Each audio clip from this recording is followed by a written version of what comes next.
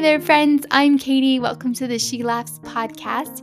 It is my hope that you find Christ centered encouragement here to live your life in such a way that you laugh fearlessly at the future.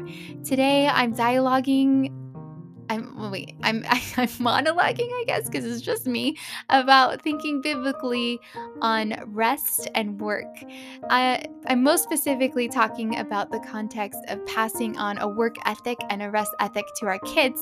But even if you don't have children, I think you'll enjoy hearing some thoughts from Scripture about how we ought to think about our work and our rest.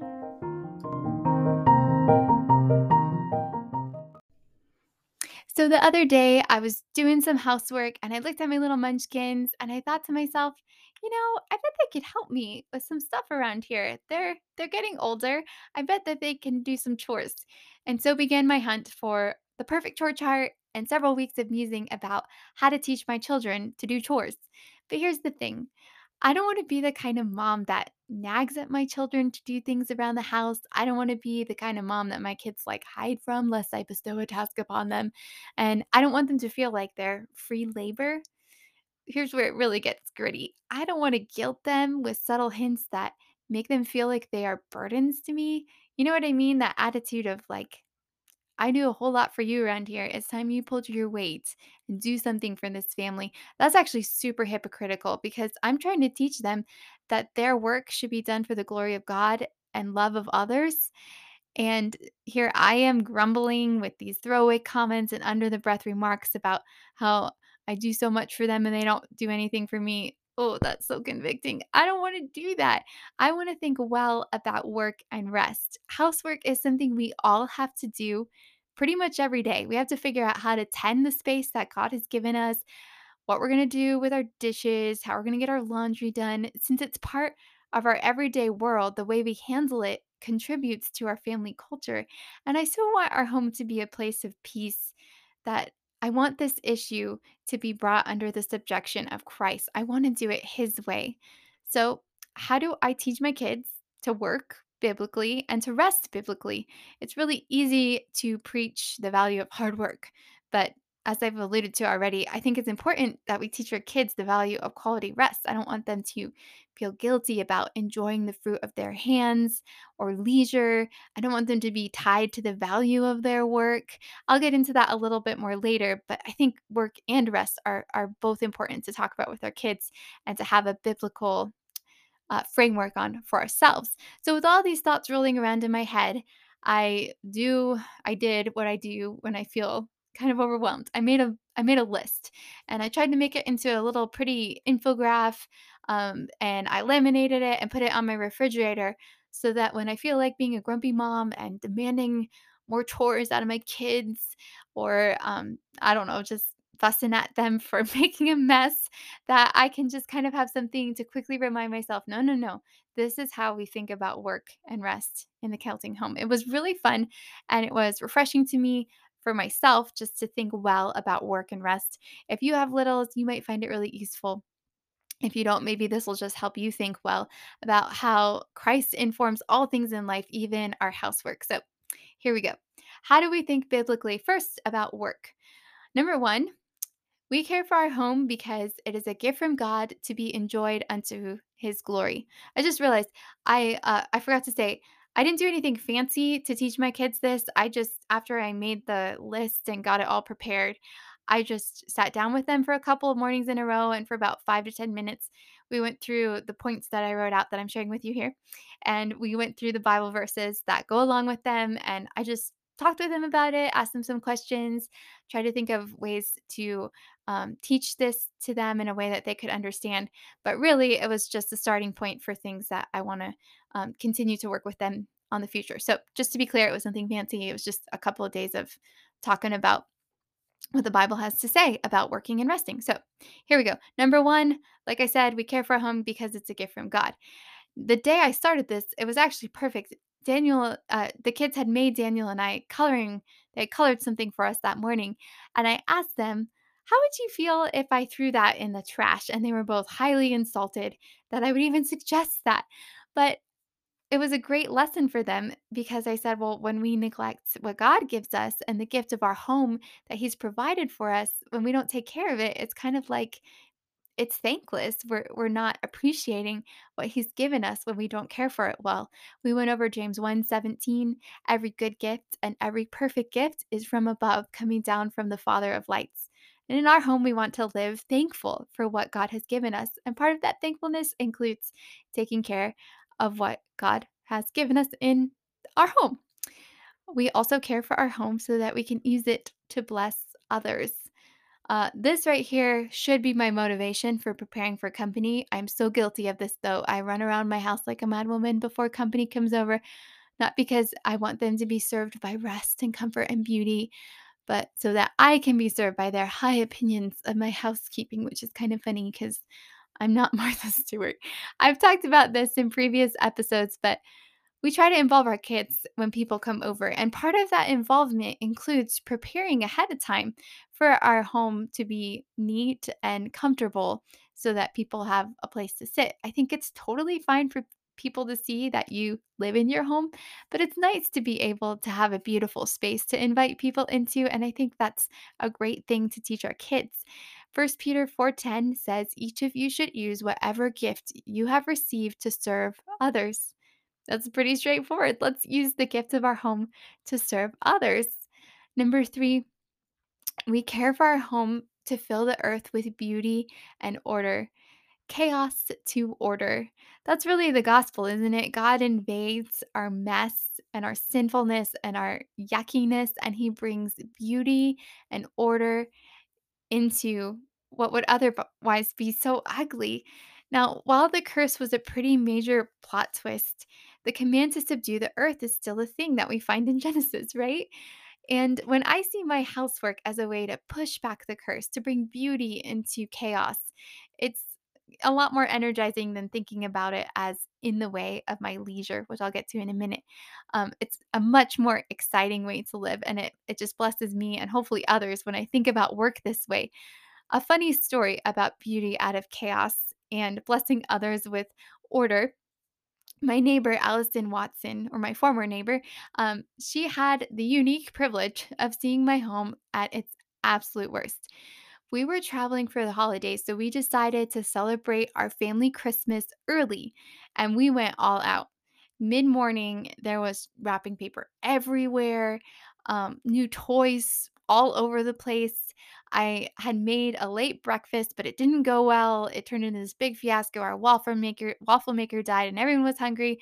So I just shoved it all out of the way and started. I don't know. I made pancakes or something.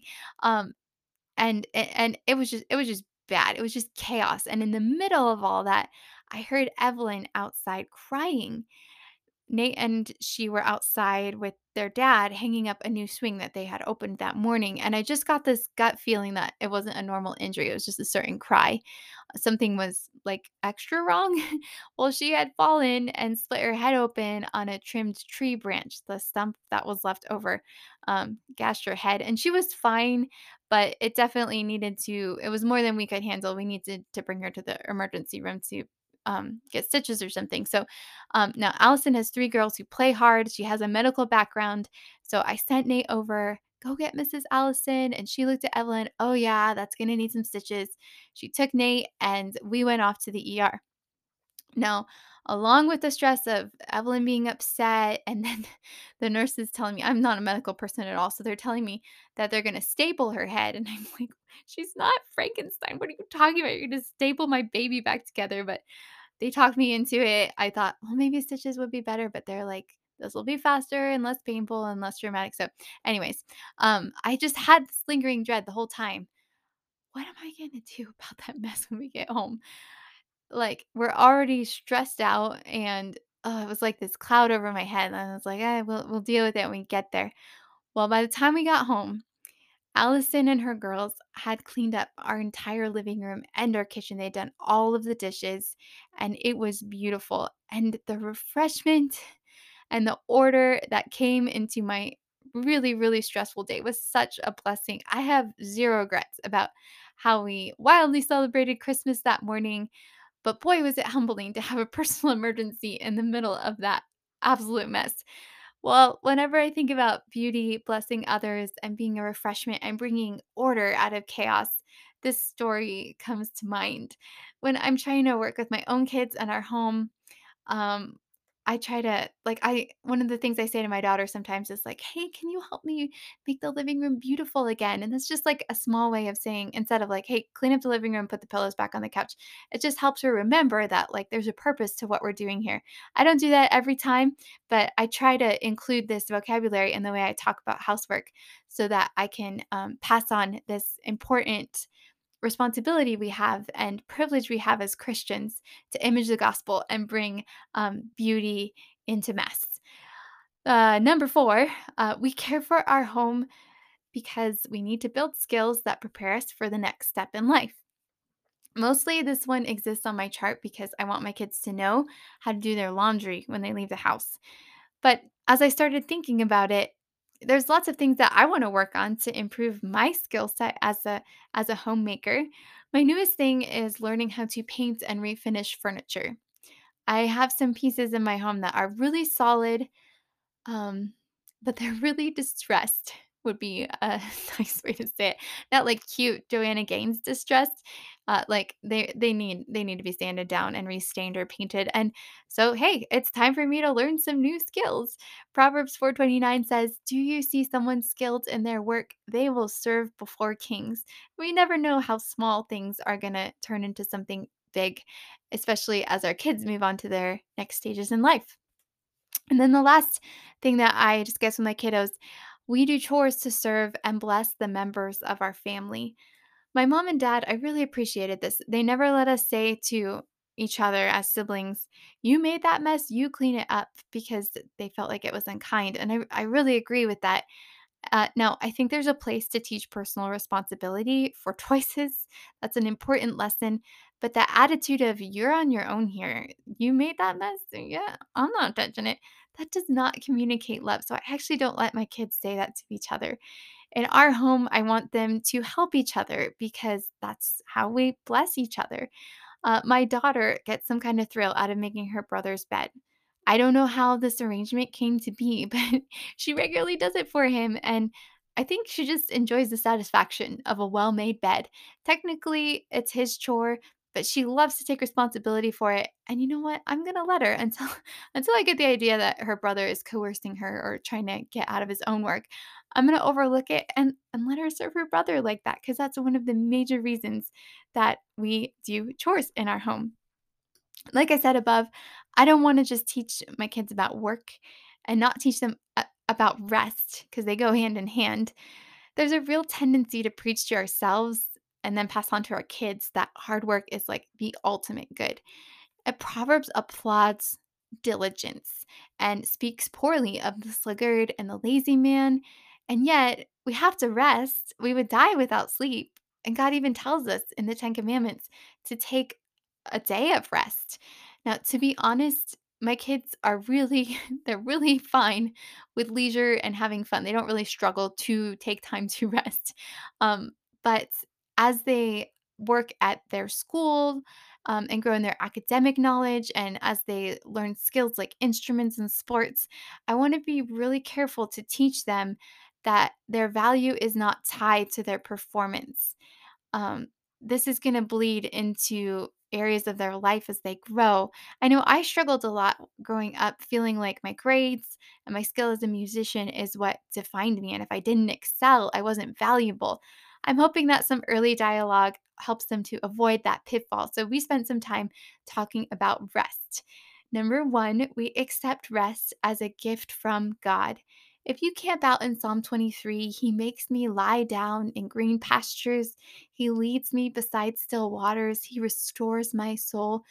If you never lie down or be still, how will you experience the restoration that Christ gives us? God gives rest to His children, most fully in a spiritual sense.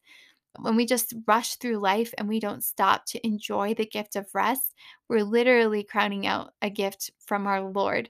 Life is full of hard work. The Christian life is spiritually grueling, and there are seasons of life that are very physically demanding. There's the principle of reaping and sowing. It is certainly more satisfying to rest when our rest is a fruit of our labor, but there's no quota given in God's economy that says you must do X, Y, and Z before you can still your heart and enjoy refreshment from the Lord. I think we all know the difference between enjoying the gift of rest and indulging in laziness. I can't really spell that out for you, what that looks like in your own life. I think frequent heart checks are a great way to assess how we're living in this area. I know for me, I have areas of my life where I tend to be a workaholic and really try to excel, sometimes only for my own glory. And then there's other arenas of my life where I'm kind of lazy. I think when the Holy Spirit brings those things up, we repent and we move forward unto his glory, but we need to be careful not to fall for the lie that wholesome leisure and good rest is inferior to work. No, no, rest is a gift from God. This kind of goes hand in hand, but I made another point out of it just to kind of drive it home to my kids. We rest to enjoy the value that Christ has given our souls, meaning that we don't work to prove our work. We rest in the value that God gives us. Romans 4:5 says, "And to the one who does not work, but believes in him who justifies the ungodly, his faith is counted as righteousness." I realize that in this context, the work that Paul is talking about is an attempt to spiritually earn favor from God. But let's be honest, maybe it's just me, but do you ever feel like when you have your act together, your pantry is clean, your living room smells nice, God is just a little more proud of you than that hot mess mom down the road? Of course, we would never say that out loud, but have you ever felt like that before? Or this is always fun. When you are the hot mess mom, do you ever feel like God is up in heaven sighing because, oh my goodness, she just can't handle this life? Or he's terribly disappointed in you? Well, what does that verse say? We don't work to get God's grace. It's a free gift. And I want my kids to learn as they work at their chores and their skills. They don't need to prove their value. Their value was purchased by Christ. Of course, God is pleasured when his children excel in their callings, but there's nothing that they can do to earn more love from God or make God love them any less. I think that's an important lesson in the context of rest. Finally, we rest to still our hearts before God and enjoy him with others. This March, I got a wicked cold, like, spent 2 days on the couch kind of cold, and it came from my children, and when they were sick on the couch for 3 days with fevers, I decided, "Okay, let's try to read something or do something, like, profitable instead of just watching TV all day." My kids say they like being sick because I don't put limits on their TV time when they're sick, but after 2 days, I'm looking at them thinking like, "Okay, you're turning into zombies, we need to do something else." Now, in those quiet moments, it just really hit me that we have to still our life in order to really enjoy the ones we love, including our God. You have to be still in order to really adore the character of Christ. You can't enjoy him to the fullest if you're a frenzied machine 24/7. And how can you nurture the hearts of others if you never stop and really see who God made them to be? We think of this most often with our kids, but even a friend. Have you ever stopped and just thought about a friend that God gave you and just enjoyed who they were and in their presence just marveled in who God made them to be? We don't want to miss that. We need that gift of stillness and quietness. Totally preaching on the choir, excuse me, to the choir on this one, because I tend to be really addicted to productivity sometimes. But it is important to have those moments of stillness. It's not real life to think that we can perfectly balance our rest and work. Some seasons demand more work and others allow for more rest. I don't mean by that that we can't come to a place of peace in how we steward our work and rest, but I just want to be really clear that we can't always fulfill a specific formula. Seasons of life change what work and rest looks like, and I think that that's okay. But hopefully, these thoughts have been a blessing to you, and they will help you as you navigate the work and rest of your own life, and then as you pass on these lessons to your kids. Thank you so much for listening today.